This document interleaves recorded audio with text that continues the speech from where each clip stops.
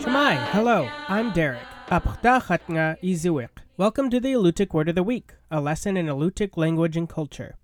This week's word is Chislet which means peg calendar.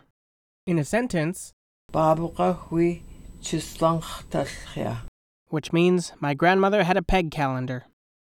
Charting the passage of time was once a relative process. Alutiiq people noted the seasons by following changes in the natural environment and in the economic and social activities that accompany the yearly cycle. With the introduction of Russian Orthodoxy, however, the Alutiiq faithful adopted Russian-style peg calendars to track their days.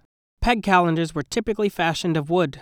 Some were small boxes with a calendar carved in the lid. Other calendars were designed to hang on a wall. Each calendar had a flat surface with evenly divided segments representing the months of the year. Each segment had a series of holes representing the days of that month. A small peg was moved from hole to hole to signify the date. Calendars usually started on September 1st, the first day of the ecclesiastical year.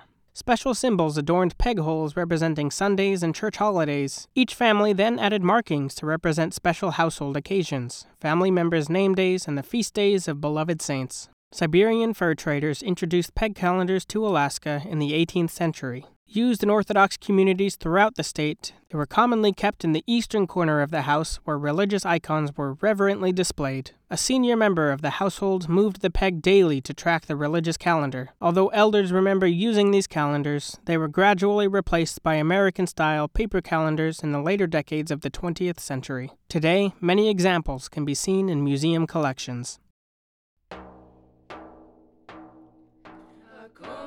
The Alutiiq Word of the Week is produced in Kodiak, Alaska by the Alutiiq Museum with support from the Kodiak Island Borough School District.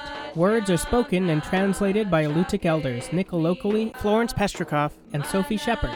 Lessons are written by the Alutiiq Museum with assistance from Kodiak Island Alutiiq speakers. Lessons are published in the Kodiak Daily Mirror each Friday. Subscribe to a weekly lesson email by visiting the Alutiiq Museum's website at alutiiqmuseum.org and find our podcast in the iTunes Store.